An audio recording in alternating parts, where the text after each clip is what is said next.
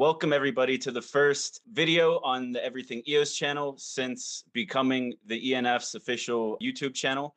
I'm here with two people that need no introduction. Yves LaRose, the chief of the EOS Network Foundation, Dan Larimer, the architect of EOS.io, the CEO and founder of Clarianos. There's so much we want to talk about. Dan's been publishing a couple of blogs. We got the working groups on the ENF side about to publish their blue papers. We'll give you some insight into that. I just want to take this opportunity to clear up some of the misunderstandings I've been seeing throughout the Telegram and Discord channels. And I think this format's the perfect opportunity to do so, to allow both the ENF and Clarianos to speak on how they envision EOS moving forward and EOS.io. So first question, what is the relationship between the ENF and what Dan's working on with Clarianos and Eden 2.0 and Mandel? Well, I think so. I think at this point, it's somewhat obvious that we're both supporting each other, or we're working together to a certain extent, and we're essentially supporting the ecosystem. Now, the stakeholders for both parties they do have overlap, but they're also different. So the ENF works for the token holders. The ENF represents all of the token holders. Dan happens to be one of those token holders. Dan happens to be one of those stakeholders, and he's working on his ideas and on his application and what he wants to work on. Basically, both are happening at the same time. But we see with the ENF that we're working on chain-wide or chain-wide initiatives, whereas Dan is working on his initiative. There are overlaps between what he's working on and what we're working on. And essentially, we're in a new process. We're in a new era on EOS where you can have multiple teams working on improving and on working on initiatives, improving EOS, and even greater to that EOS.io, which affects all of the EOS.io iterations. It's the first time that we're in that position. Prior to this, everything was being filtered through block one. We now have, essentially, Dan and I were talking, and the opportunity in a way to fund multiple startups at the same time, and having them all work on different competing ideas, either overarching or competing ideas, and seeing which ones will ultimately win and which one will bring everybody else up. Prior to this, prior to the ENF or even Dan being back into the community, everything was being filtered through block one. And that applied to not just EOS, but all other EOS.io iterations as well. So we're in a way in a new era that we have not been before, and there will be stepping on toes, and there will be some tensions because we've never been here before. We're figuring out that process of what that is going to look like in real time. And so the ENF and Dan working together, working concurrently on certain things, separately on other things, sharing vision on some things, maybe competing on vision on other things, but we're doing it live. You're seeing it as it's happening. Yeah, I think that's a pretty good summary. I think it would probably be helpful to understand what it is I'm all about, why I'm on the EOS platform for building on my applications. I've long had the mission of creating free market solutions for securing life, liberty, property, and justice for all. You've probably heard me say that a million times over the past decade, and that's still what I'm up to. And I wrote my book, More Equal Animals, where I really dive in deep to the hard problems with decentralized governance.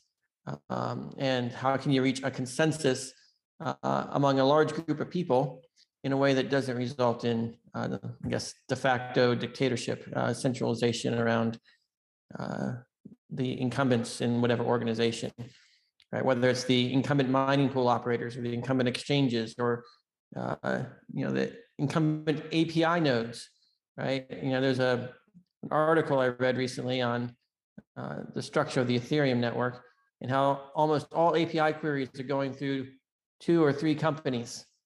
And NFTs are disappearing from people's wallets because one of the companies providing API services blacklisted it.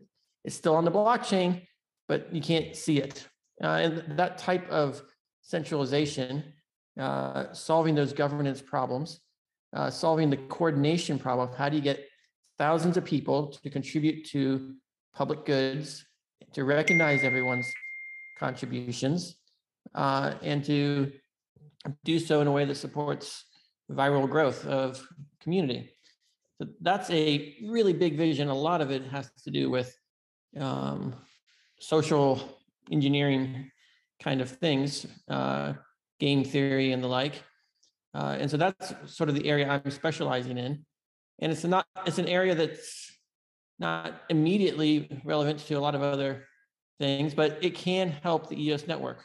For starters, building on the EOS network, using EOS network to create community-specific tokens and provide liquidity to community-specific tokens. I want to have a user experience for my platform built on top of EOS that is seamless and people enjoy, and yet it's still decentralized.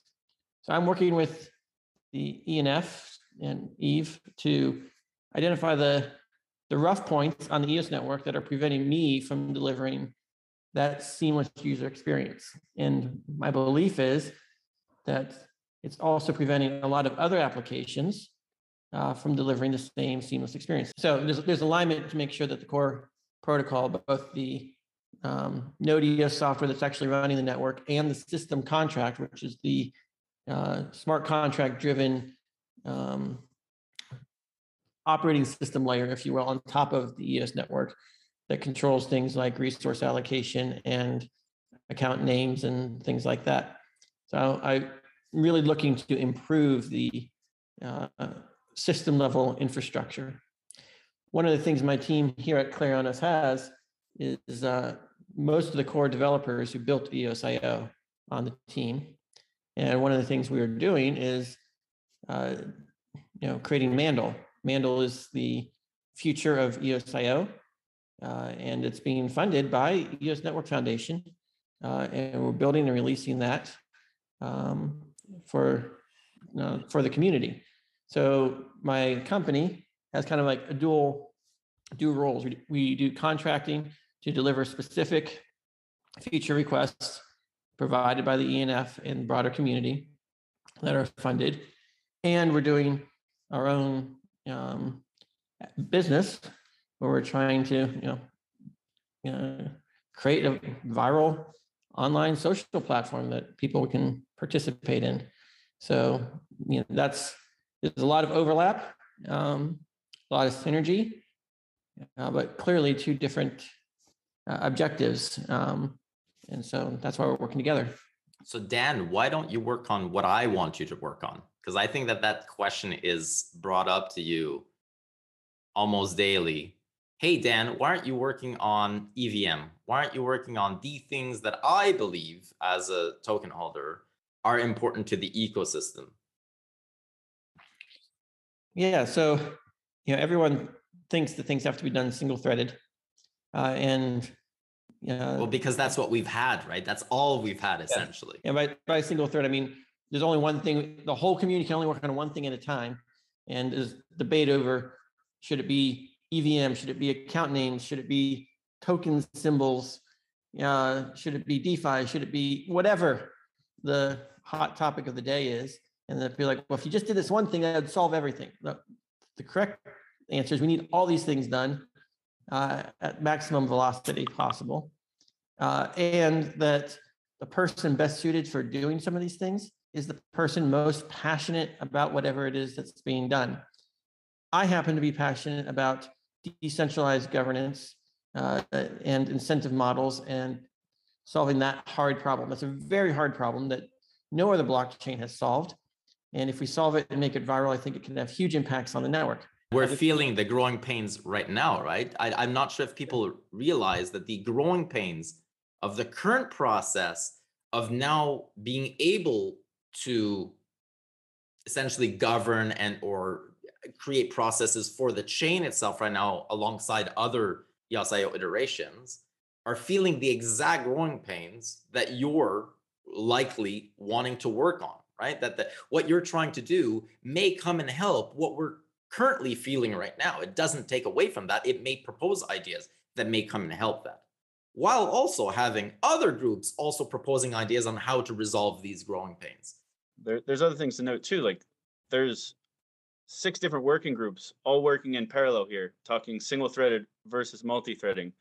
There's a wide EOS universe of development going on, and all very for the first time in a very long time, if not forever. So I saw that Dan posted one of his blogs. He posted two last week, and there's all this feedback coming out immediately. And there were people, why aren't you working on EVM? Everybody, EVM's being worked on right now. EOS Argentina, they're contracted to build it. It'll be released sometime before summer, most likely. Like, this is all still happening. What Dan does is what Dan's doing. That's not, Dan is not EOS. There is a lot of other work being done in parallel with Dan. And some of it may compete with each other, some of it might not, but the conversation's happening now. Nobody liked when Block One would work in a silo and it would just be quiet and the community didn't know what was going on. For the first time ever, this opportunity of innovating out in the open, sharing ideas, taking the feedback, learning from that feedback and growing from that feedback. This is the first time it's ever happened before. It's happening in real time. It's happening right now. That is the process. There are going to be growing pains because we've never been here. So what we need to figure out is, how do we have multiple teams working on multiple things at the same time, competing for attention, competing for essentially being able to either merge their proposals into the core code and or competing for resources. And yeah, some people have more gravitas than others. Dan, when you write something, people read, people listen. Surprise! Why is that a surprise to people? Yes, and the working groups are being given a platform to be able to do the same. Dan doesn't need the platform. He is the platform to be able to do that. And so we've got all these things working concurrently that will be competing for attention, for resources. Ultimately, it is messier, it is much harder to do this in parallel because there will be tensions. There will be people stepping on each other's toes. There will be people working on similar things, proposing competing ideas. The alternative is just waiting for somebody else to pick up the slack and only one entity doing everything. We've been there with Block One. It does not work. It operates too slowly. We could go on why does that doesn't work, but it's much simpler. It's much more efficient. There's no tensions. Basically, just wait around. We are in the process real time right now. And so it is messy. It is difficult.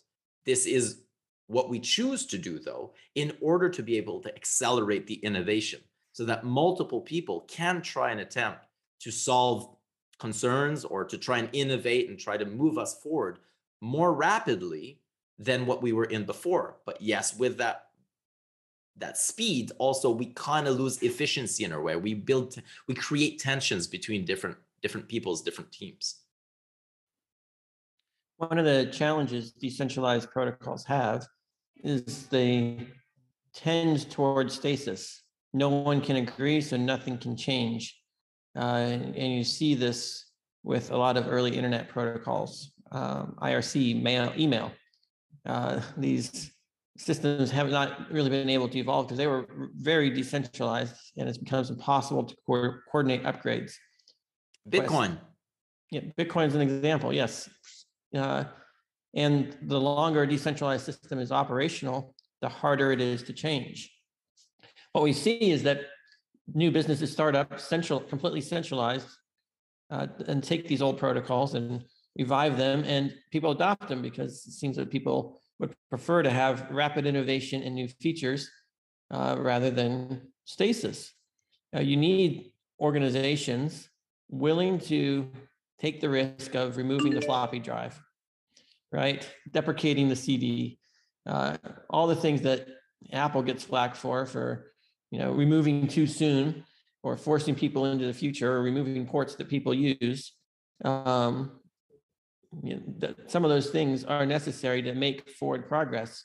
And if we keep holding on to the past or allow the need to have universal agreement, everyone has to agree and we can't upset anybody, then the result is going to be stagnation, which puts people like Eve with the E Network Foundation and myself in a precarious situation because we want to advance the protocol. And in doing so, some toes will be stepped on.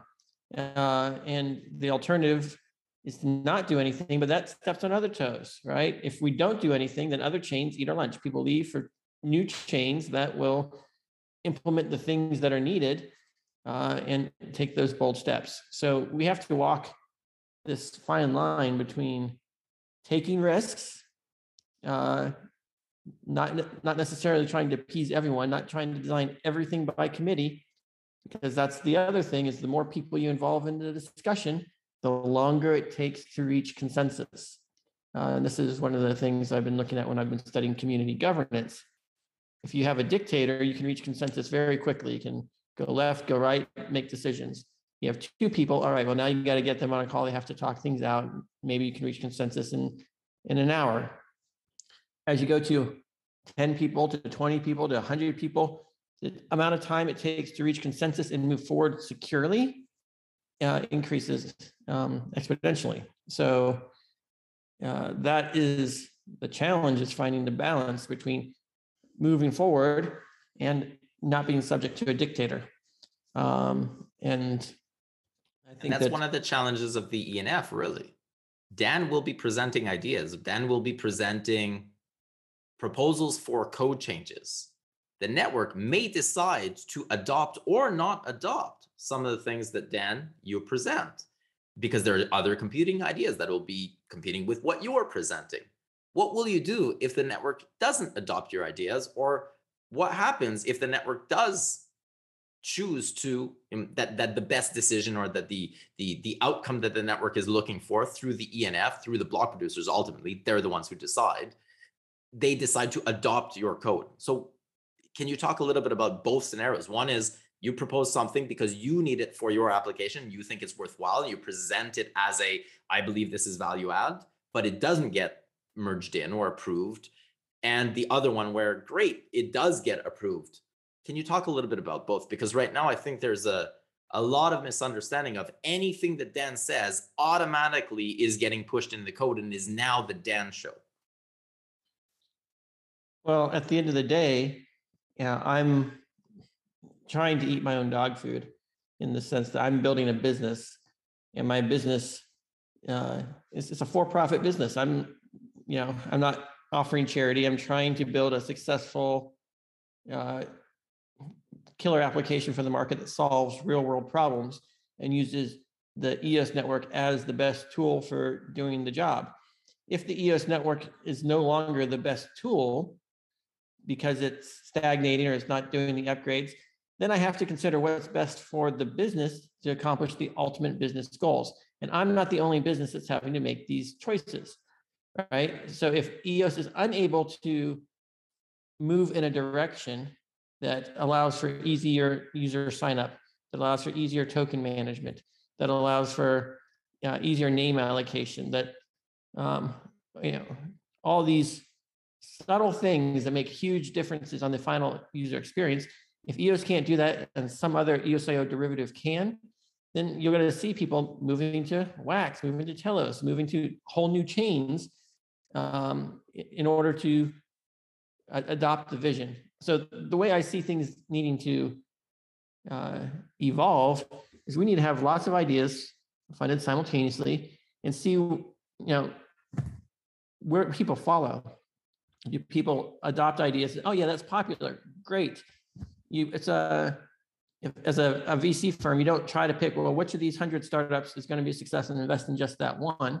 You invest in them all and you see which one gets product market fit, right? It's entirely possible that my new designs are more clunky or hard to use or some way that I haven't considered, or that they don't play well with other people's designs, and other people might have better ideas than me.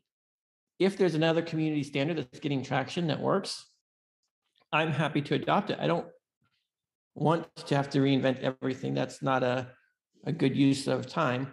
But I also can't wait around for 2 years for a community of people to reach consensus to deploy something. That's just not sustainable for business growth.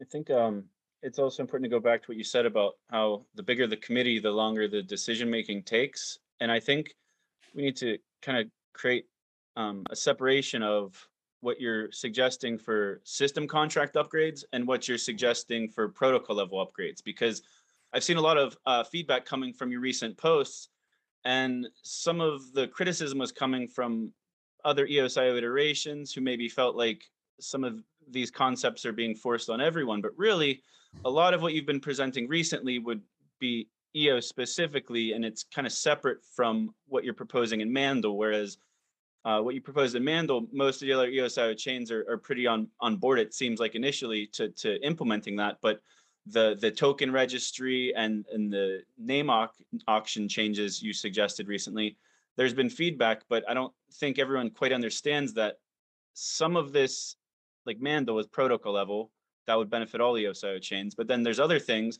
like what you've suggested recently, and those are more system contract changes, and the other chains don't have to adopt it. That's like the flavor of the chain. So the committee is essentially a lot smaller for some of your suggestions than others, and I think it's important to note that. Yeah, so let's identify the difference here. Protocol level changes require all full nodes to upgrade. Every exchange needs to upgrade. Every API node needs to upgrade. That's major. It's like trying to hard fork Bitcoin. And we want to minimize those, and we want to keep those changes as small as possible. System contract level changes, they're just a smart contract that has a couple extra privileges, and not some of these don't even have extra privileges other than being managed by the block producers.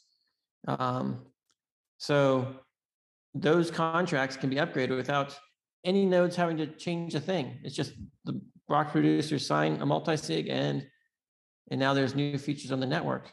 And a lot of the things I'm proposing are just new features. They don't really break anything that's already existing. They just create new possibilities. So there's, if we get to the point where we don't even want to allow the potential for there to be new possibilities because, well, maybe those aren't the right new possibilities. That's it's sort of like freezing because it's not good enough, so it can't go anywhere. I think Jordan Peterson said it best. You have to set your sights on, a North Star and go in that direction. And if you have to start moving, because if you're sitting still, you're not making any progress. And you might realize that a year down the road, you're slightly off the mark, but now you have more information and you can readjust and move closer to the mark. But if you're sitting still and you're just trying to debate which way is the right way to go, you're never going to get anywhere. So we have to be willing to take the best step forward that we can take today, given the information we have, knowing that we can pivot these things in the future if necessary. I think there's a real fear that, it's so hard to change anything. If we adopt something new now, we might never change it. We might never fix it. But I think that just has to do with solving the governance problem, identifying risks, taking appetite, and realizing that just because some people might have other ideas of what we could prioritize or could be doing, those things aren't going to magically get done just because I'm not doing this thing that you don't want me doing, or you don't want ENF doing. It's not like we stop working on what we want to do and all of a sudden we're going to work on what you want us to do. That's a mindset that I think a lot of people have. If you're doing that, that means you're not working on what I want. And I think that's a false equivalence, all right? People are going to complain, I guess, until you're doing exactly what they want you to do. But that's the recipe for being unhappy if you're always complaining that other people aren't doing what you want them to do. Can we talk a little bit about the feedback process? Because one of the things really that I see there's a lot of frustration in the community, and I get frustrated about this as well by reading kind of the back and forth that's occurring, is how can we gather feedback on an idea if we don't present the idea? And then if we don't present the idea, then there's nothing to talk about, and people complain because there's nothing to talk about. But if we do present an idea, then people complain that it's not the idea that they want to talk about. And they feel like, well, it's the ideas, especially if you write it, that because you wrote it, it's already done deal. Can we talk about a little about that feedback process and how essentially we're doing it live, and how that is likely going to be one of the bigger challenges that we have in this new model of having multiple teams compete for attention, compete for resources, working on different things all at the same time. The bigger challenge is going to be how do we that feedback loop process, and when do we start that feedback process? So I know for us with the ENF, with the working groups, we're going to be publishing blue papers. Two of them are being sent to translation either today or tomorrow. they're in line to be released the week of the 24th. Now, that's the format that we chose to then, so within those working groups, there are people. Those people were chosen. So they're privileged. Yes, those people were privileged to work on something. Those people, though, went out and did feedback in their own methods. Then the public grandiose feedback process will occur when those blue papers are essentially released. That's when the let's say the complete public feedback portion of things happen. In your case, you've been talking about a white paper, for example, but you've been releasing articles here and there, gathering feedback while that's happening. Can you talk a little bit about that? Because that's, I think, where a challenge is going to be, is how do we improve the process of gathering feedback? Because we've never been in that position before. We've never had this before. The way I gather feedback is first I talk to my team. And that's where I bounce ideas back and forth. It's a closed circle. There's lots of freedom to express crazy ideas that then can get shot down without them worrying about backlash or judgment, because they know that this is just how innovation occurs. You have to be willing to present crazy half-baked ideas and see where it goes. I start with my small team. If I start to get some traction or consensus with my team, I reach out to a couple other community members just to see what they think. And then I write a blog post. Writing the blog post is usually me thinking through the idea for myself and trying to articulate it for almost the very first time. After I release the blog post, I go and I follow every Twitter comment. I go to the Telegram chats and I read what everyone has to say there. I look at the comment sections on the post, and then I engage with the community.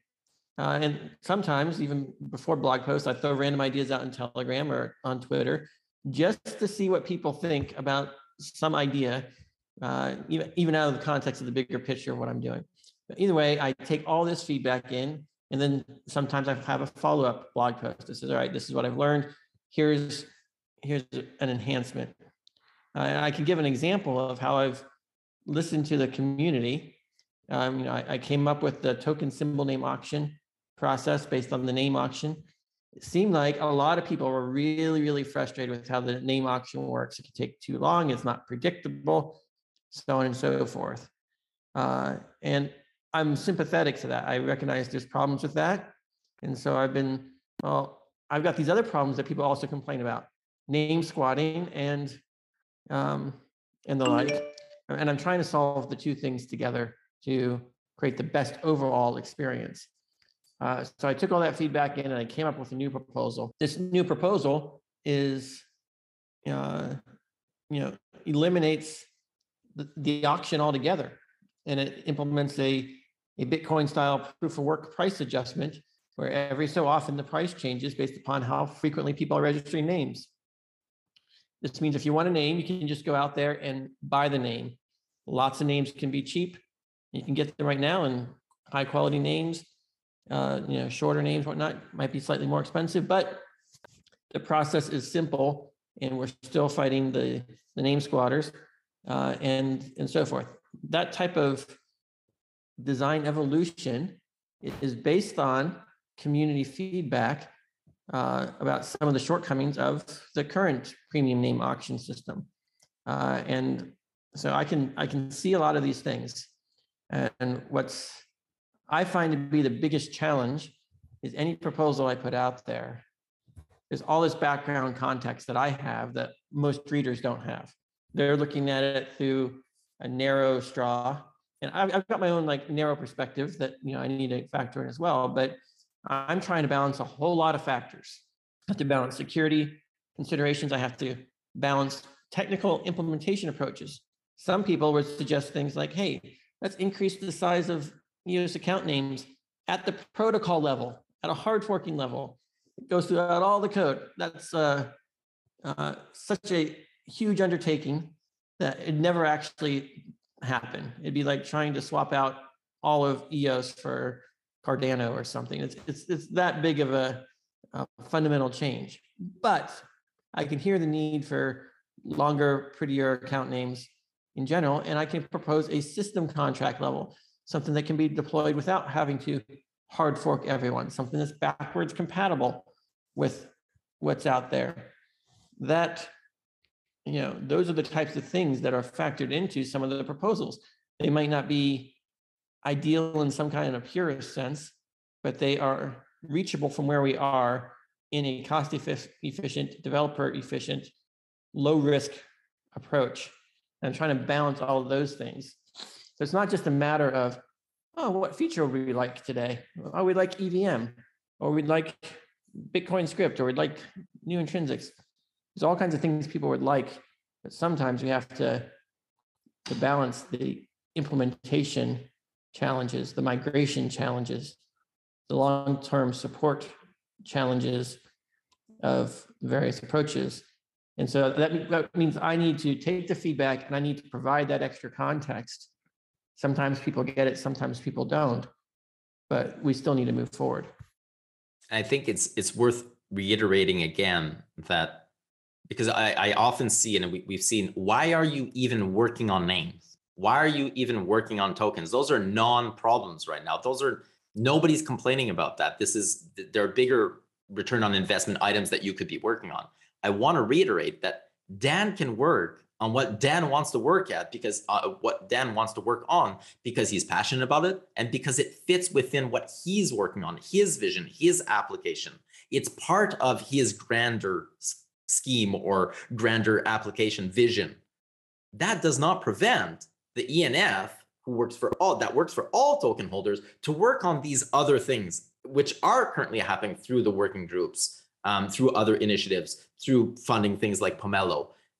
The ENF can fill the gap of things that token holders might believe are higher return on investment right now and are real problems to solve. For those that say Dan is attempting to work on problems that aren't problems, they can happen at the same time. They're not mutually exclusive. It is the first time that we are in this position. People need to recognize that, yes, this is the first time we're in that position. One is not excluding the other. We may have times, and we will have times, it's inevitable, that we're going to have competing ideas. Dan's going to say, I want X, and the working groups will be a good example. They'll say, we've done research in the last 3 months. We think Y, you think X, we think Y, there's competing. And then ultimately the ENF, or the block producers ultimately, will need to decide which direction they go in. Now, at some point, like Dan mentioned earlier, if every single time, and this applies to Dan, but not just to Dan, to others as well, if every single time the block producers side with, in this case, there's only 2 parties in this example, but let's say the block producers always side with ENF. Then at some point, Dan will say, well, why am I building here? He'll go elsewhere. At the same time, if the block producers always side with Dan, then people are going to say, why am I building here? I'm going to go build elsewhere. It's the first time that we have that challenge. It is a challenge, but it's important to note that these things can happen. They're not mutually exclusive. They can happen concurrently, and they are happening concurrently. And that is more powerful, in my opinion, and I believe in Dan's opinion as well, for this process to be the process than to just default to one organization that decides for everything, which we've tried for the last 3 years, and it does not work. It presents its own challenges. Usually, the ideas are not mutually exclusive. We can adopt my name approach without impacting anybody else, because no one else is thinking about names. It's not a problem to them. Their only complaint is they have some other priority they want done. And so it turns into well, if the block producers are having their attention on this name thing, then they're not having attention on my thing, right? So back to that single-threaded mindset. And so we need to recognize that just because I'm advocating enhancements in one area, it doesn't mean we can't simultaneously have enhancements in other areas. There's entire system for virtual accounts, contract auth, new token standards that need to be tried. And all these things can have a lot of consequences as you integrate to the broader ecosystem. But some of them can happen in parallel. And that's usually more of a attention, single-threaded mindset of don't think about that, think about me mindset. And I think we need to say, no, think about them both, right? And until we can demonstrate that other proposals aren't making forward progress, despite not conflicting. If there was a conflict, like someone has a different name proposal and they're willing to champion it and it's more robust, we can try to figure out how can they both coexist simultaneously. And then it's who's going to invest the money to make it happen. And I think one of the beautiful things about what ENF is doing is it's funding both. Why? Because it knows no one can be God and know it's just going to work. One or the other might be more popular, might have more traction. And until it's out there, we don't know. We don't know who's building the killer app. Until it's out there, we can't debate about it. We can't gather feedback. We can't figure out which approach may be better. Right. Until you try to implement something, you don't know how long it's going to take to implement it. So if I have my team build a couple smart contracts and say they're ready to go, all the block producers have to do is sign it. It's been tested on a test network. Meanwhile, other people's ideas are still in the, well, I have this idea. I haven't fleshed it out in a blog post. I haven't even written any code. You need people to move forward to actually implement things to even consider it. And the things that get adopted are going to be the things that people are self-funding, building, and trying to get deployed. And every single thing I do, I build a contingency plan for what happens if the network doesn't adopt it. Because I need to make sure that I've got a roadmap that I can count on for my business, just like every other business does. So if my name proposals don't get adopted, all right, what's my plan B? If my token symbol allocation doesn't get adopted, what's my plan B? If, a lot of the reason that I'm presenting these things to the network is I want to enable people to create standardized tokens and tools to be built against standardized tokens, and for decentralized communities to issue tokens without having to deploy smart contracts that are managed by centralized development teams. There's all kinds of liability associated with managing that as well as security. We've got a governance system on EOS, the block producers. If EOS provided a token issuance symbol allocation service that allows communities to use without deploying code and to have free upgrades and other mutual benefits because you're on the standard system, that helps the entire ecosystem deal with liability. And that helps me build apps that I couldn't otherwise build because of needing to structure things properly so that I'm not a money transmitter. I'm not maintaining code that's facilitating tokens for users, but that's a protocol level feature. Everyone benefits when a decentralized protocol supports those types of features. Over this, then we're really talking about EOS right now, right? At the EOS level, which is one EOS.io iteration. Now, how does that fit in the plan of all EOS.io iterations? That's why the ENF recognizes that, again, this is the first time that we're in that position. There was no distinction before. Block One controlled the EOS iteration, the EOS.io iteration, basically everything. Everything was funneled through that. We're now in a position where, all right, EOS has to make business decisions for itself. Likely, each network seems to be that the consensus so far, it's not that it's formal, but that likely each network will have its own flavor of EOS. And that usually happens at the system contract level. But then there are certain things that are going to be common to all of them and certain features that all EOS.io iterations would like to implement at the protocol level, like we talked about earlier. The ENF is also funding a working group to figure out what that would look like.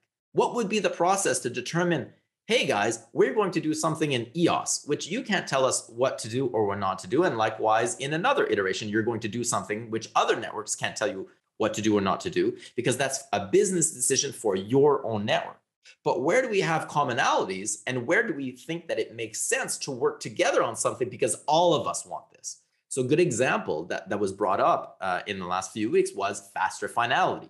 Seems to be right now that if there was faster finality, most of the EOS.io iterations, I haven't seen anybody that'd be against it, but most of them, if they could, they would want that feature. So then we also need to develop processes of, all right, in our sandbox, what are our governance processes and how do we do this competition essentially of different ideas vying for attention, but also at the larger sandbox of how do all EOS.io iterations do this concurrently, one against another and together as well. It's the first time, again, that we're in that position to do that. So and it's happening live. I need to stress that the process that you're seeing is happening right now. is no magical guidebook. There is no roadmap that's already predetermined that we are following. We are figuring it out because we've never had to do so. We're figuring it out all together right now. And part of what the ENF essentially is funding through Dan as well, and what we funded when the ENF funded the Eden 1.0 process, was to figure out ways where maybe we can scale that governance on chain to be able to come and help those processes. But we also recognize that whatever is the output of that may take a long time. In the meantime, we still have to innovate. We can't wait for 5 years until all of this is done. So we need to do something kind of patchwork. In the meantime, right now, the way we're doing it is through the working groups. Right now, the way we're doing it is Dan and I getting on calls like this, Dan and I having calls, me and the working groups having calls, the working groups and everybody else having calls.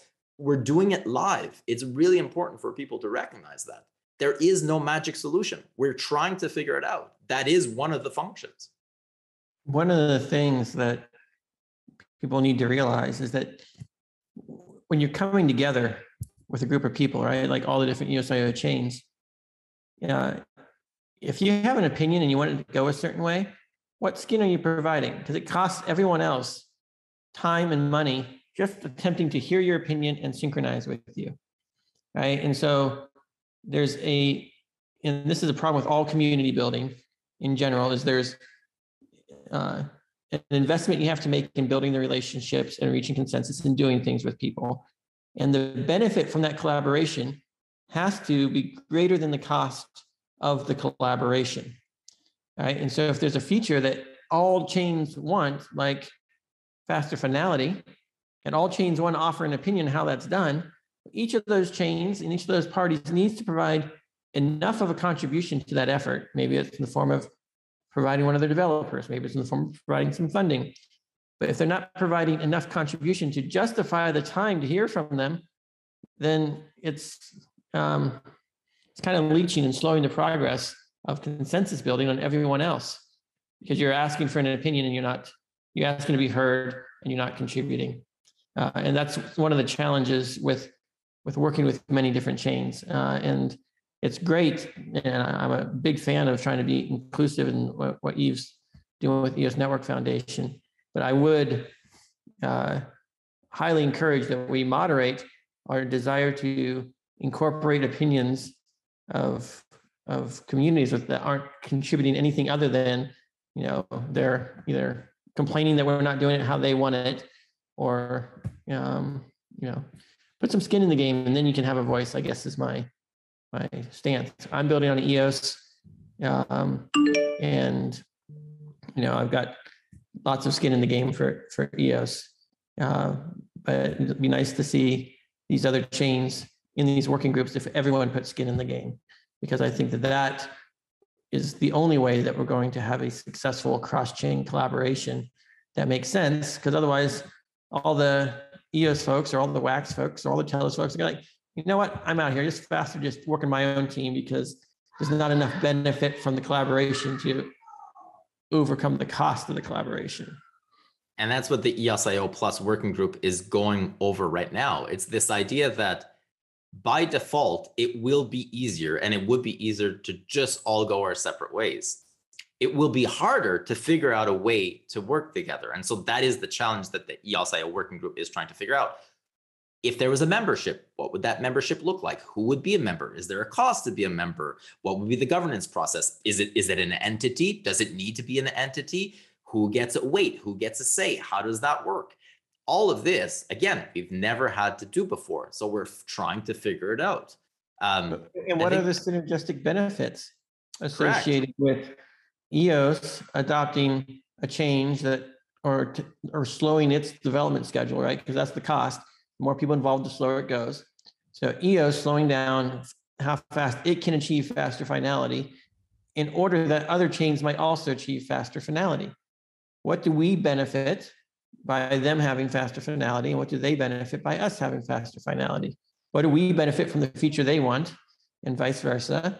And if there's not that mutual benefit, then all of a sudden the incentives are misaligned, and it's altruism at a certain point, and altruism only goes so far.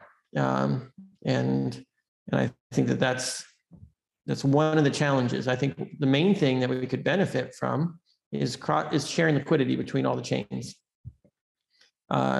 If we have aligned economic incentives, so their success results in our success and vice versa, then we have incentive to work together. As long as our tokens are completely independent, there's no liquidity benefits associated with it. There's no shared infrastructure, right? If we're building a wallet, can that wallet be used on their chains or not?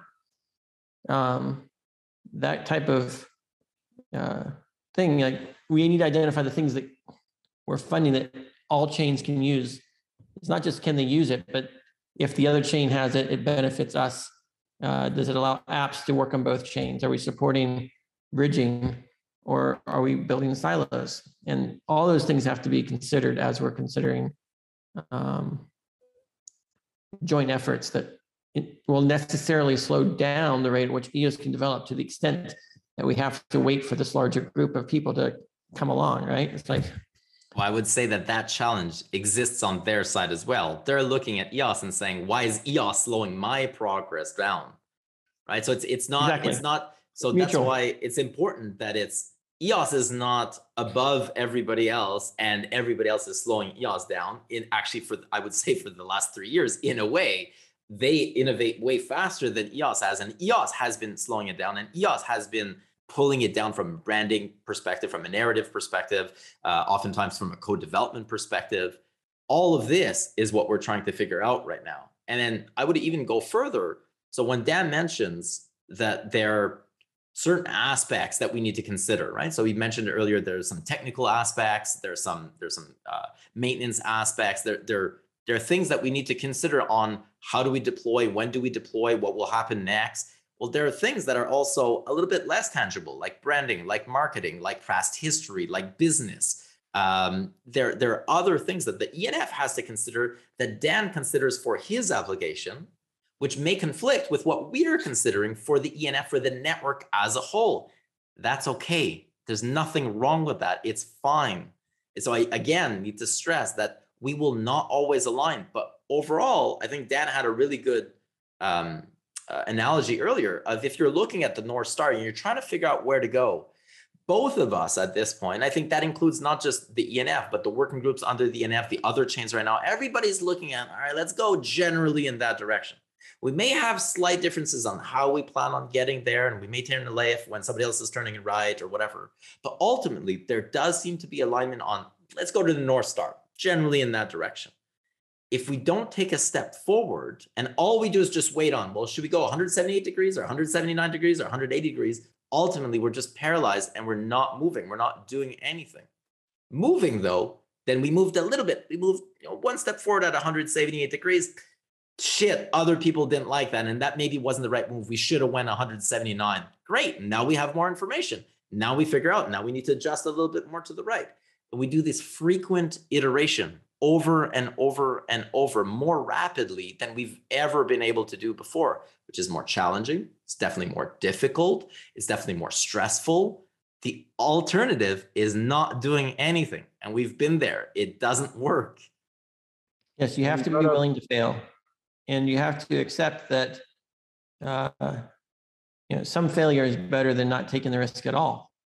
Always miss 100% of the shots you don't take. Yeah, and right? analogy, failure is not bad. Failure means that you've tried. Not trying is bad. Failure is not necessarily bad. How you deal with failure is what we have to now perfect. How do we deal with when things don't work out, or when there are tensions, or when there are conflicts? That's where now a lot of the focus is. But that's a better problem to have than let's not do anything and let's be scared of what might happen if we do something. Yeah, the biggest analogy I can have here is from the history of EOS, right? When we originally released the code and the community launched it, there were a lot of people saying, it's not tested enough, we can't go forward, right? And so their proposal was effectively, test it more until I feel comfortable that this thing's not going to break. And that could be 1 month, it could be 6 months, it could be a year. There's always going to be someone who says, I don't feel like it's quite ready yet. In which case, they're worried, like, if something breaks, we might have some downtime, right? Oh, the network hung up and it took us 24 hours to fix it.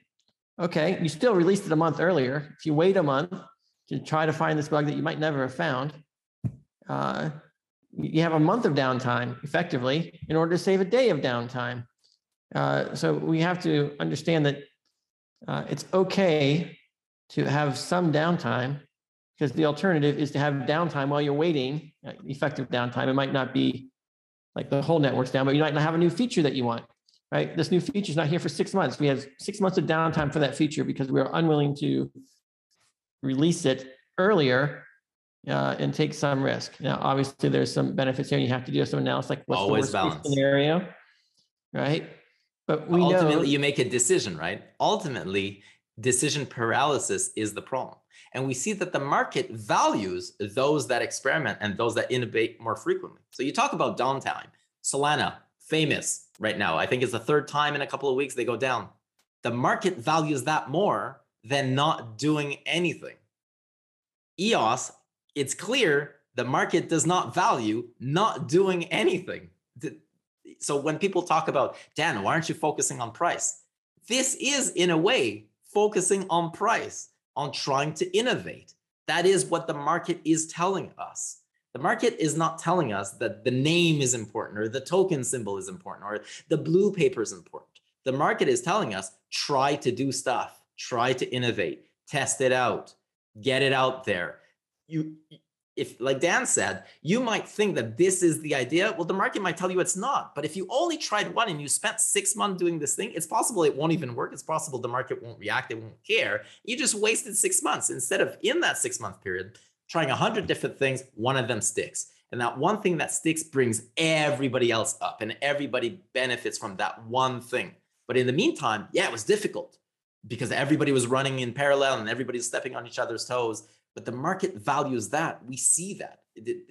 That's non-arguable. We see that EOS has lost that competition in big part because it does not try to innovate. It stagnates. It doesn't do anything. There's no news. There's even the news that some blockchains have gone down actually increased its price because it went down because of. You never know. But the idea is you never know until you try.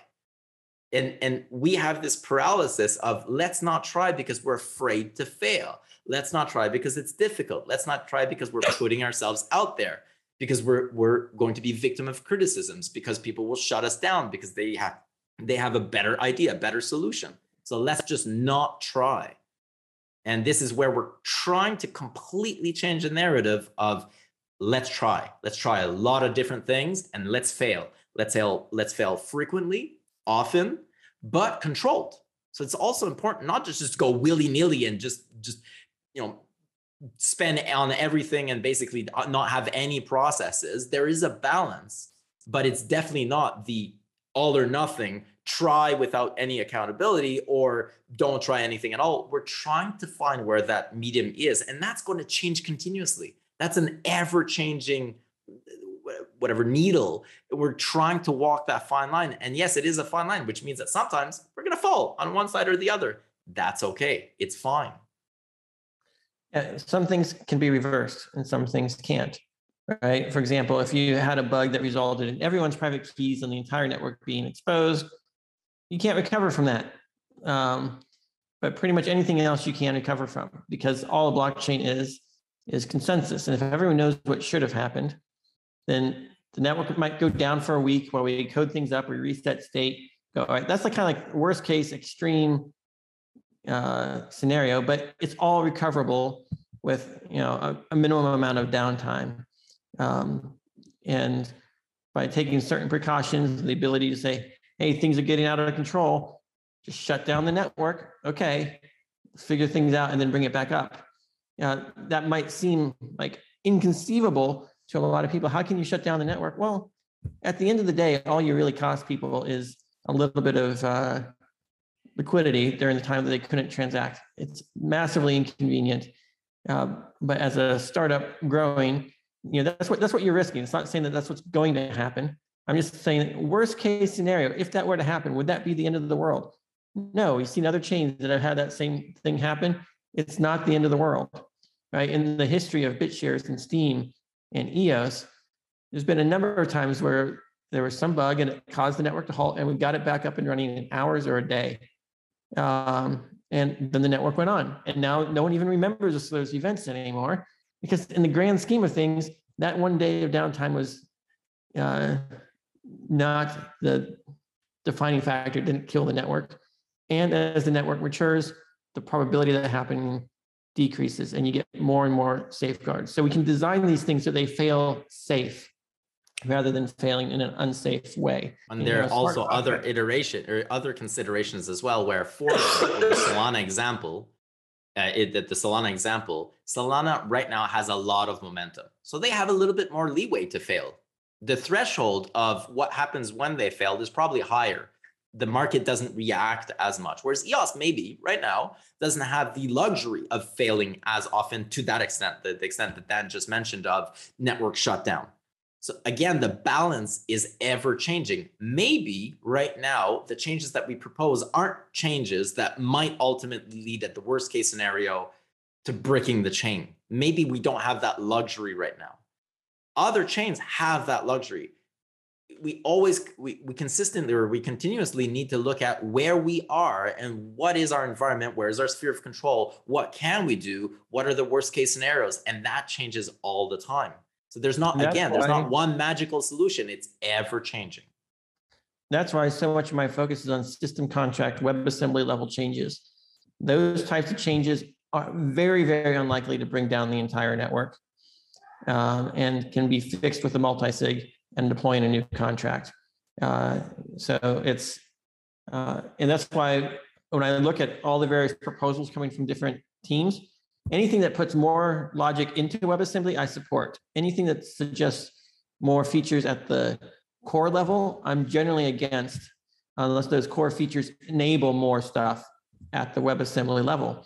Because if we can get to the point where we're no longer even ever creating accounts at the main level, and all accounts are created inside WebAssembly, and that kind of flexibility is going to be huge for the network overall. But the advantage to that as well is that then all EOS.io iterations can have their own flavors much easier as well. Because then everything is at the system contract level. And so you want this flavor, do you want this flavor, do you want this flavor? And as long as we figure out how they can talk to each other, which is another advantage you mentioned before, if they're linked economically, or if we have faster finality at the protocol level, then the capability or the possibility of them speaking to each other very, very quickly then opens up more doors as well. Yes. So you'll notice that on Ethereum, the ETH token is a special case at the, it's not done at an EVM level, it's done beneath the EVM level. It's not the same as an ERC20 token, but on EOS, our token contract is the same as every other token contract out there. Even the election process, the delegated proof of stake process, all of that is done in the smart contract itself. We could go from the current way of selecting block producers to an entirely new way of selecting block producers without any hard forking changes, because it's all just system contract stuff. That's incredibly powerful. I don't think people realize that how much of that in itself is a feature, which is kind of the base of EOS. It can upgrade itself while running. It's the changing of the engine in an airplane while it's flying analogy.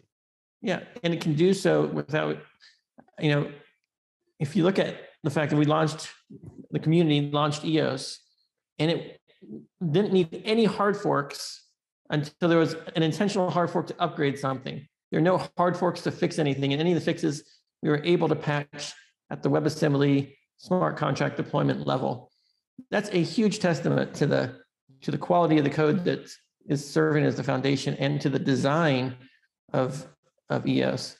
And that's why I want to move more in that direction, so that some of the things that are still done, like resource management and accounts and whatnot, more of that stuff is moved into WebAssembly. And we can emulate all of EVM inside of WebAssembly right now. And actually run more Ethereum contracts through our platform on top of WebAssembly than Ethereum can. So there's I was just huge architectural advantages that we should take advantage of.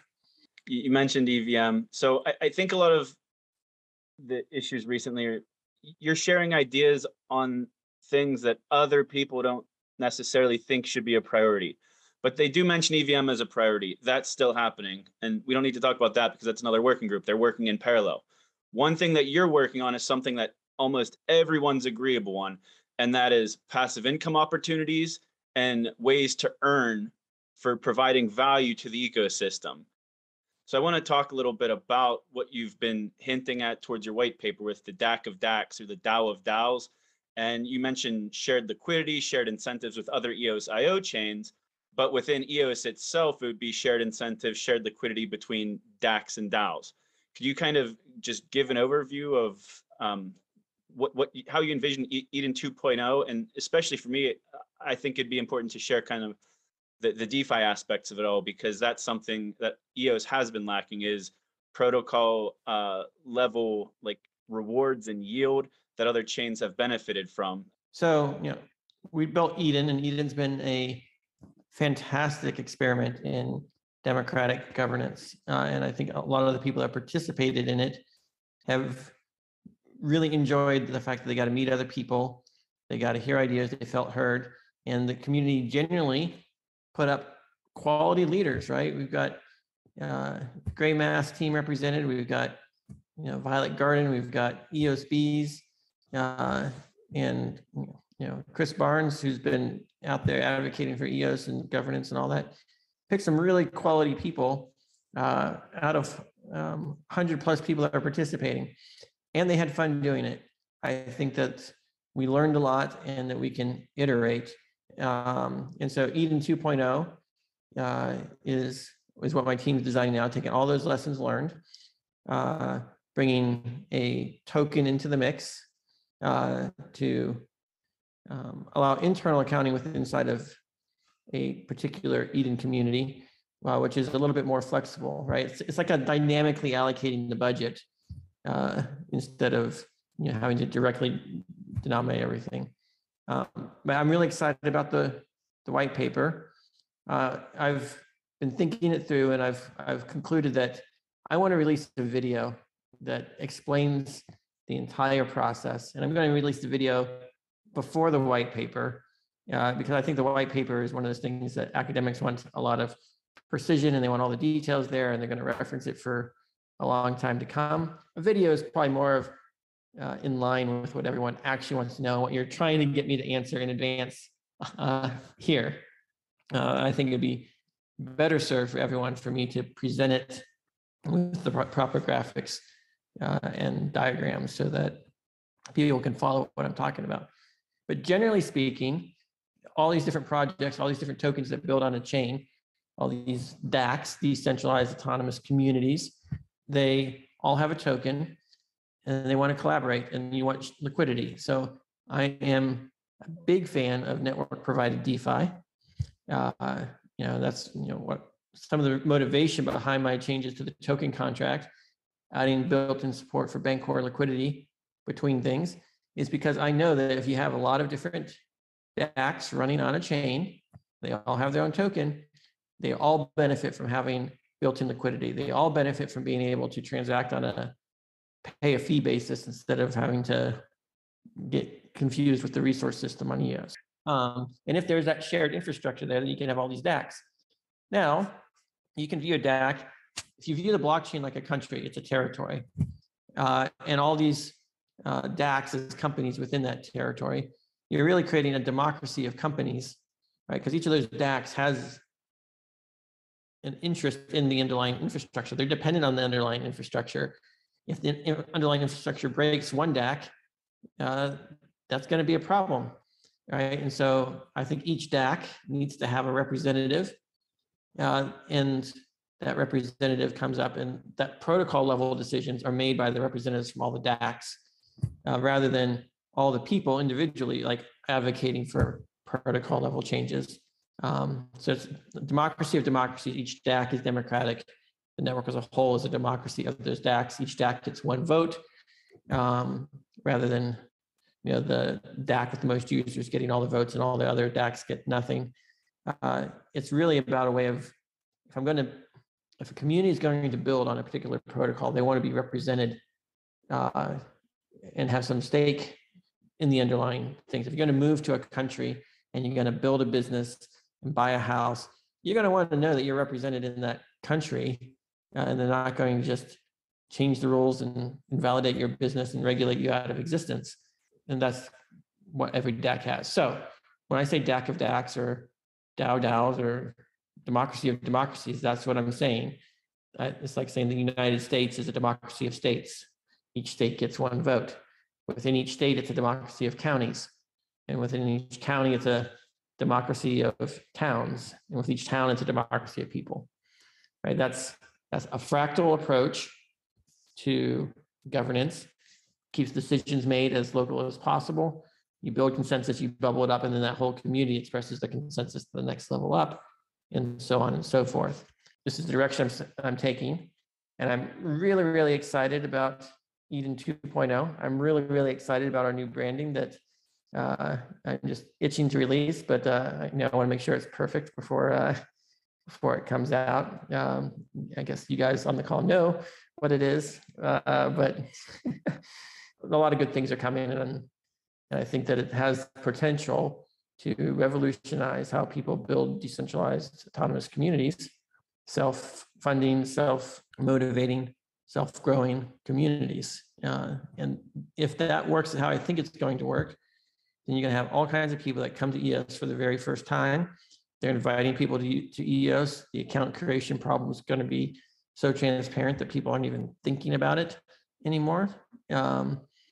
And it's just going to be an incredibly usable experience. It's going to cause a lot of communities to have tokens that are going to go up in value. All these tokens going up in value are on the network with shared liquidity with EOS, which brings EOS up, and they all any community grows, brings up all the other communities around it. And I think the power of this model is when you contribute to a community, you can have an outsized influence on the local community, and you get an outsized percentage of the rewards of that community growing. Right? If you make a difference in your town and your town grows, you reach profit, but your entire state benefits, the whole country benefits from that town growing. But the people in the town should benefit the most, and the farther away you are from where the change was, the less the benefit should go. If you have a federal government that's trying to reap all the profits of someone trying to contribute to their town, you're not going to have the growth that you need for the town. You're not going to have the economic incentive. It's like trying to tell an entrepreneur, you're going to work for salary and you don't get to reap any equity. You don't see the outsized growth of your contributions when all you do is get paid for the job and you don't get exposure to the upside of your specific actions. And that's why you need a fractal structure. That's why you need many tokens, so that you motivate more total contributions and they all bubble up to result in the entire ecosystem growing. And if you have that many communities, and you have that many tokens, you're going to need a decentralized exchange between them all. You're going to need DeFi and some serious DeFi. And I think EOS is the perfect platform for building those DeFi applications, whether it's Bancor or whether it's a hybrid order book like Bullish has implemented. There's all kinds of different things that we could implement on the EOS blockchain.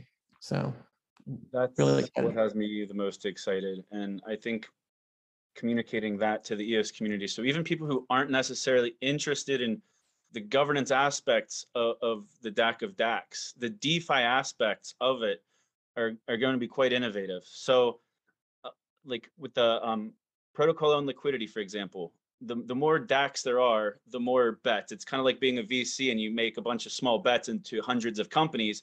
You only need a couple unicorns and you win as a VC. So that's essentially what EOS could potentially do with this model. And let me stipulate that the block producers would have the ultimate say on if anything's being done with an inflation distribution into the DAC of DACs model that you've presented some graphics for already, and you'll continue to. But if you imagine a liquidity pool where one EOS equals one Dan DAC token, they're both being fed in from inflation, and then the Dan token goes 10x. Both EOS and Dan's DAC only contributed one token each initially, but then Dan's token went way up. That would essentially create a scenario where a bunch of EOS that's not necessarily coming from inflation is getting locked up into that liquidity pool, because now there's only 1/10 of a Dan token in the relay, but then there's 10 EOS tokens in the relay, even though the protocol only contributed one EOS in this situation. So any of these DACs, if their value were to go up, it's going to result in a lot of EOS getting locked up by the protocol. So that's something people need to understand, is it's going to generate locked up protocol owned liquidity that's not going anywhere. The EOS network's not going to pull their liquidity out. If it's got a lot of EOS in there, it's in there for good until people sell into it. The other thing is it's like fee generation. It's a DEX, essentially. Like, there's going to be so much swapping between DAX and DAX, DAX and EOS. All of this swapping and arbitrage is just going to create fees. What we do with those becomes fees, a DEX, essentially. The whole application is the DEX. Yes. Stated another way, if you create a model that allows people to come and build DAX easily without having to write any code, right? That's, I think, going to be the magic. When people can have an idea of a decentralized community that has some subjective public good that they want to achieve, they can come, they can invite people, they can start doing stuff, and they can start creating their own token. And why do they do this on EOS, not somewhere else? Because EOS has built-in liquidity for their token. Because EOS has tools that allow them to do it without having to write a single line of code. And that DEX aspect of things is why people say, well, I'm going to build it here. If I build it on Ethereum, I'm going to have to write code. I'm going to have to manage contracts. I'm going to have to figure out how to get liquidity over there.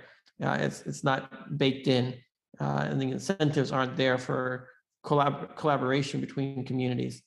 And you go to other chains and they have to do these different things. These other chains won't have the governance model that allows subjective consensus building to achieve public goods. And so by creating those tools, it's like an exchange subsidizing, or an exchange starting up. It's helping people create startups that are going to list on the exchange.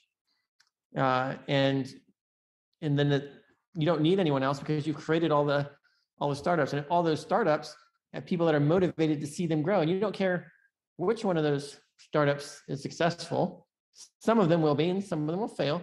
But all the energy is highly focused on the founders of all those different DACs and those communities, and all those incentives are for growth. And all that entrepreneurial spirit can flow in. And then the EOS liquidity DEX between it all is just going to be the ideal place to start your community. And I think that's the future I see with Eden 2.0, is making it really easy to bootstrap communities, making it super incentivizing people to invite people to the communities, and reducing barriers to entry to join. So unlike Eden 1.0, there's going to be no membership fees. There's going to be no induction ceremony, and things like that. And it's going to be super streamlined. So lots of lessons learned. I'm really excited about releasing more information about it in the coming week. Now, from ENF side of things, Dan's got an idea. Dan's got an application that he just described to you that may, in theory, work, but it may not work in reality. The ENF is hedging the bets, right? So it's supportive of that vision. The ENF likes that vision, but it's going to take a while. It's going to take time. Even if tomorrow that was live, there's not necessarily demand for that product tomorrow. In the meantime, the ENF doesn't stop doing what it is doing. And so, for example, we talked about DeFi, we talked about yield. The ENF just, I guess, dropped some alpha yesterday that it's also exploring a yield plus that group is forming. So in the meantime, this is an application that the network is willing to support, but there are other applications or other use cases that the network is currently supporting and will continue to support that it doesn't even know that it's going to support because they're not there yet. all of this can happen at the same time.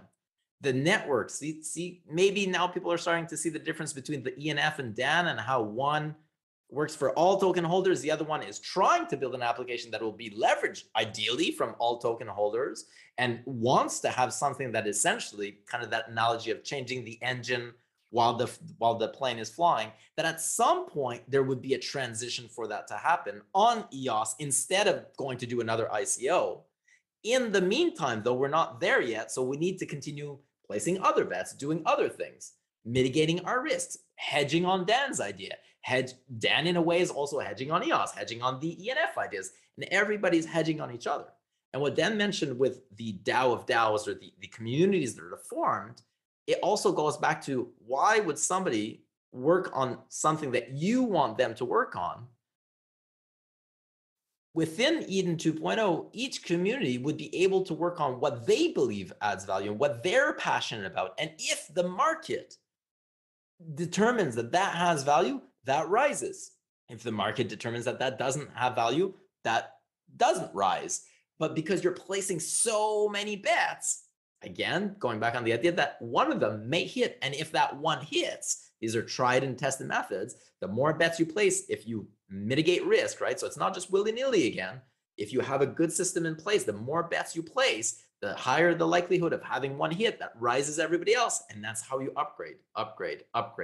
And if you create a system that's able to do this efficiently and rapidly, then your upgrades end up happening way more frequently than they would have if you're just spending the time waiting around for one thing. So going back to Dan's working on something, I agree with that vision. I think that's an awesome vision. I think that there's future in that, but it will take time.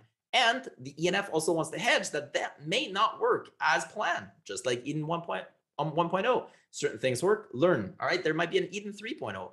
Continue iterating. That can happen while other things are happening as well. They're not mutually exclusive.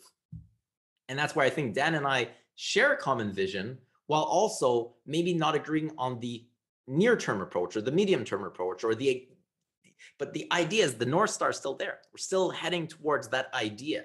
How we get to it, we're taking multiple different paths at once to see which one will get there faster, essentially. Yeah, I would like to take an opportunity to clear up some misconceptions that I've seen in the community about Eden 1.0. I've been talking about Eden 2.0.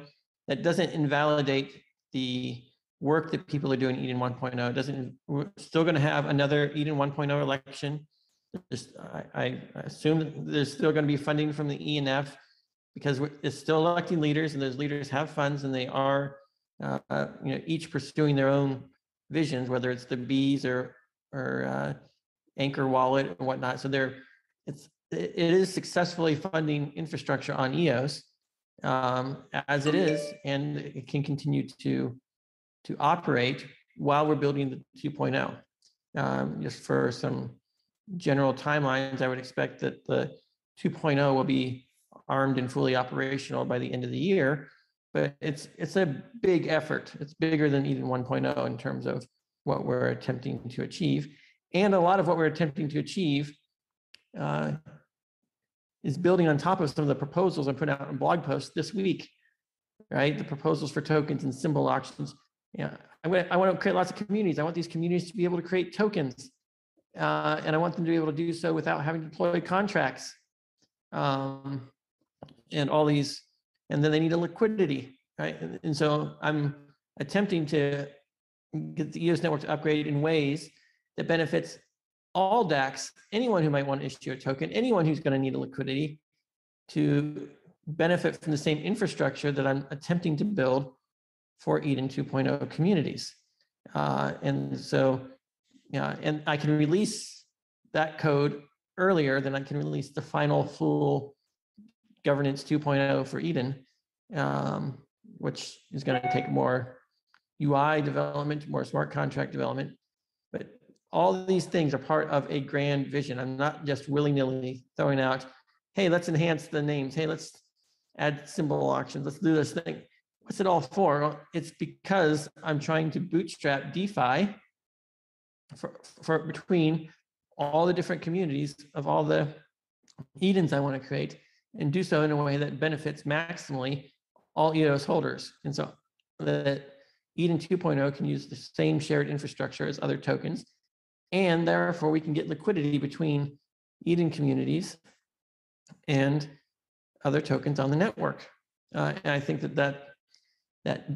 allowing EOS to focus on the DeFi, the economic links between all the DACs that are being created on the EOS network is a core function that makes EOS valuable. If EOS isn't providing that, then you can go to any chain because you're going to have to provide it all for your own application anyway. EOS providing that liquidity, that is the thing that's going to drive people to build on EOS instead of build someplace else. All right, and so the ENF recognizes that as well, going back to Yield Plus. Some people just want to have a reason to hold that token in the meantime. Some people want to contribute, some people want to be active, some people value governance, other people value the investment side of things, other people value the application side of things. What we're trying to do as well is, all right, these are the different things that people may value. Let's try to fill each gap as best as possible and seeing what sticks, right? Throwing that spaghetti on the wall and seeing what sticks. I also want to go back to what Dan just said. So he gave you a little bit more insight on what his grand vision is, right? And if he waits until all that grand vision is fleshed out before releasing a paper or before giving the community a chance to see here's what all it is, then people will complain. So put yourself in Dan's shoes. He can't win. If he waits until all that's done, then you're going to complain that you weren't part of the process and that you didn't get a chance to maybe provide feedback on that ultimate thing. So Dan chooses to release little snippets of what's going on while telling you what he's working on as well. But then you complain that you didn't get that smaller level of, before even he wrote that post, of being part of that process. So he does that in Telegram. And so he does the back and forth with you in Telegram, and he tries to iterate, all iterating in real time for that big thing. But he can't win, because no matter when he releases that information, or whenever he attempts to start gathering that feedback, will never be satisfactory to everybody who ultimately just wants to be in Dan's brain and just seeing it as it's being created, or in Dan's team. And that's not possible. And it's the same thing with all the working groups. Some people, the working groups are attempting to reach out to as many people as possible, but they will fail. They will not be able to reach out to every single person. That's not possible.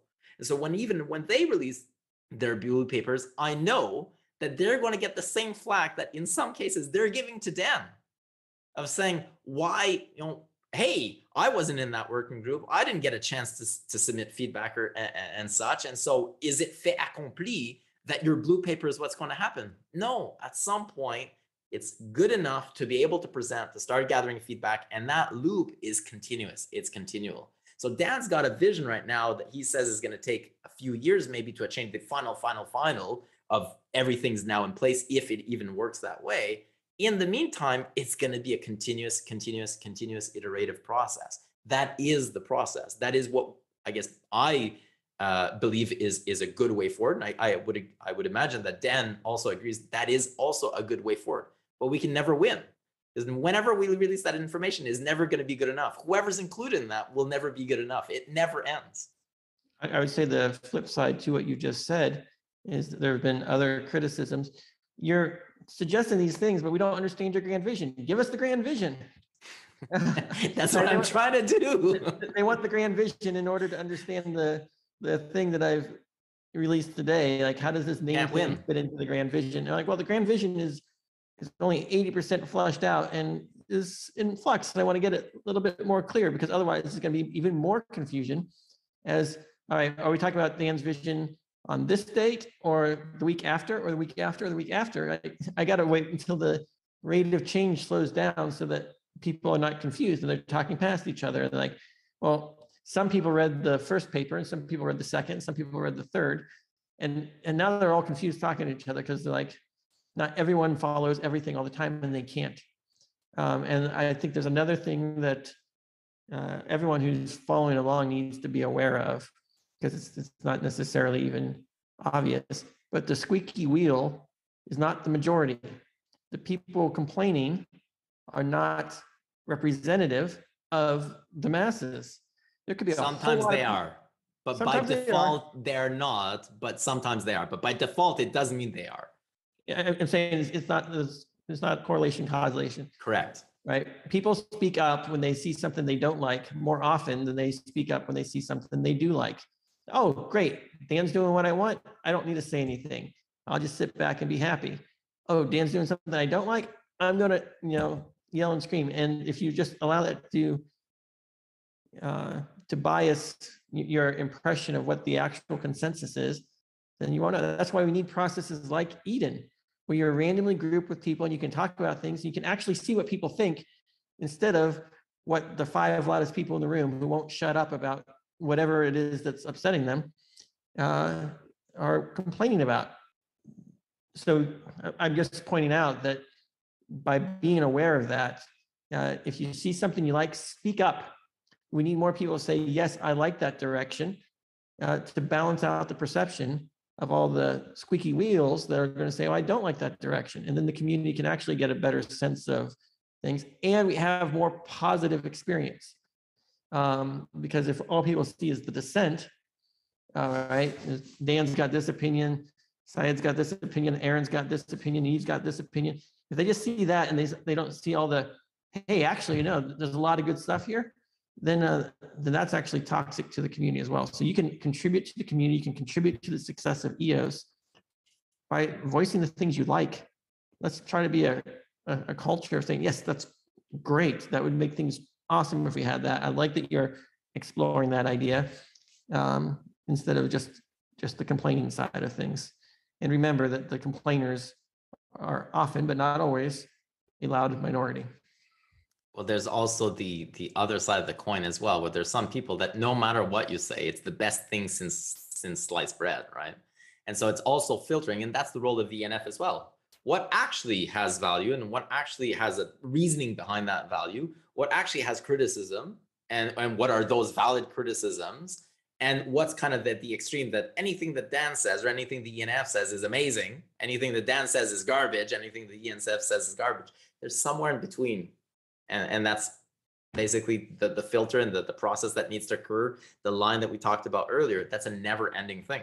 Getting better at that and being in this position to even be able to be in that position is something that we now have to deal with because we've never had to deal with before. I will say that because the ENF exists, because it's been funding improvements, because I feel like my voice is heard, I feel like I can build on EOS.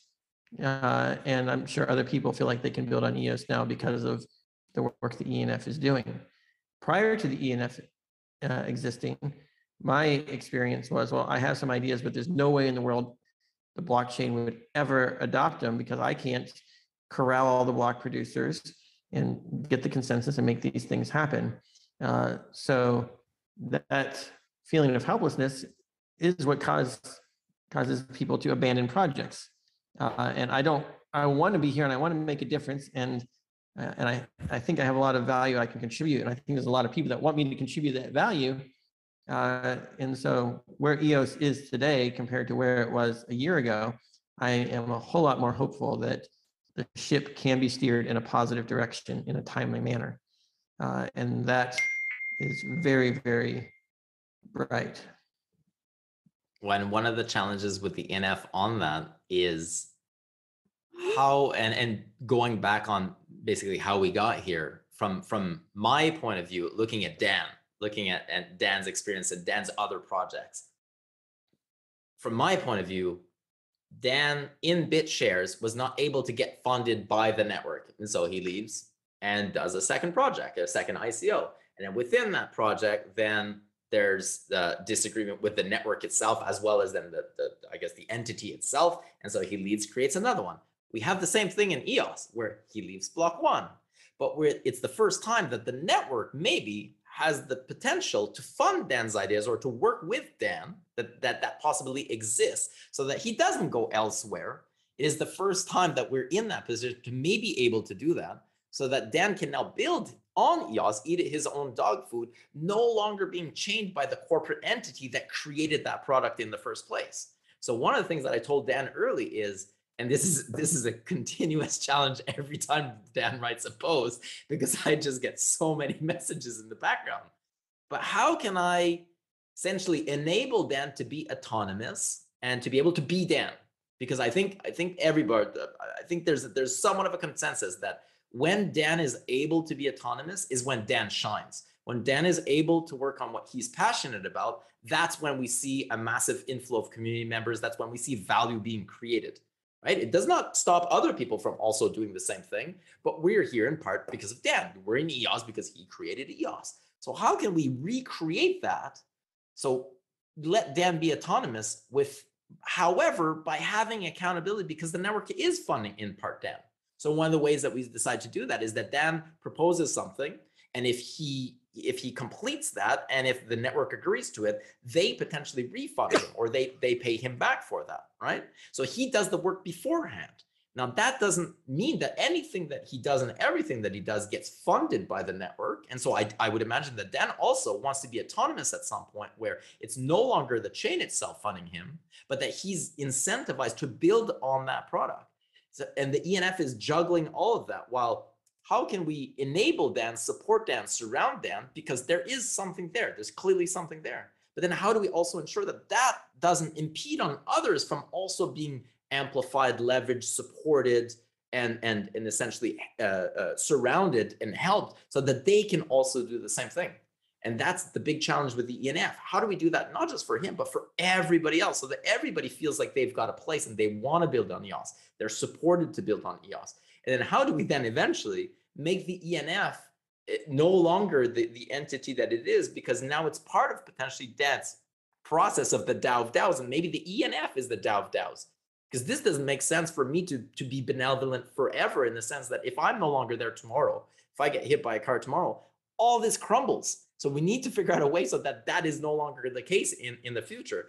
Again, that's where Dan and I agree on the vision of, let's work towards something so that I essentially can replace myself.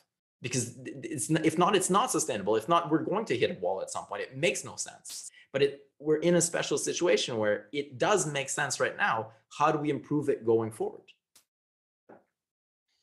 Yeah, we all need to build systems that can run without us, right? I'm super proud that the BitShares community, that the Steem community, that the Hive community, and now the EOS community is able to operate and advance independently. They're self-sustaining organisms, and I made sure that BitShares had a funding mechanism to make that happen. And all these systems had some kind of governance in them that was good enough to allow the community to make forward progress. And that's still the plan. The way I'm starting to think about leadership and governance is strong communities need a leader, and people follow the leader, but the leader cannot have political power. And I don't have political power. I can only lead by my sheer influence and my ability to cast the vision that people believe in. And then the community can support and adopt the ideas or not. But it's that check and balance between a leader and a political process that protects against, like, let's say I go rogue, right? Then, all right, I'm out because I went completely rogue. But if you think about Twitter, everyone starts signing up, they start using it, and then the CEO goes rogue and starts censoring half the user base because of political disagreements. That Twitter required a strong leader to come into being, but the people didn't retain the political power to say, no, you're censoring, get ready, because political control and leadership were tied and married together. I think that a network that can honor a leader and follow a leader, yet has the power to check the leader whenever they, for example, like Steemit, the leader sold out to Tron, someone they didn't believe in, and they just forked and started a whole new community. They had the power to put a check on the leadership and maintain the community. And the same thing can apply here. I think it's a very powerful concept of, you got political power, which needs to represent the will and consensus of the people. And then you've got leadership that's leading them. And if you have political power without a leader, it's chaos, right? Because no one knows who to follow. You're going to elect someone and there's no vision. But when you have a leader and a political process that kind of backs and provides that check, now you've got, I think, the best of both worlds. So I'm attempting to do the best I can to cast a vision that will see EOS grow, see EOS thrive, make EOS usable, and that's what I'm trying to do. And hopefully I am successful at casting that vision, and enough people that control the political power within the ecosystem will support the vision. And I think that that's a beautiful symbiotic relationship between, I guess, E and F, which I kind of view as, I guess, the political power of the network right now, the blog producers backing E and F and so forth. And then I'm the soft leadership of the community. And the two have to come into alignment for success. And I think that sums up, from my perspective, the relationship between us is a check and balance. And that check and balance exists between the ENF and the other working groups within the other teams working as well. It's replicated throughout, right? So that's also a fractal, essentially. Yep. So we really want to thank you guys for organizing this call, and I think we've covered a lot of ground. Yeah, like 2 hours in almost.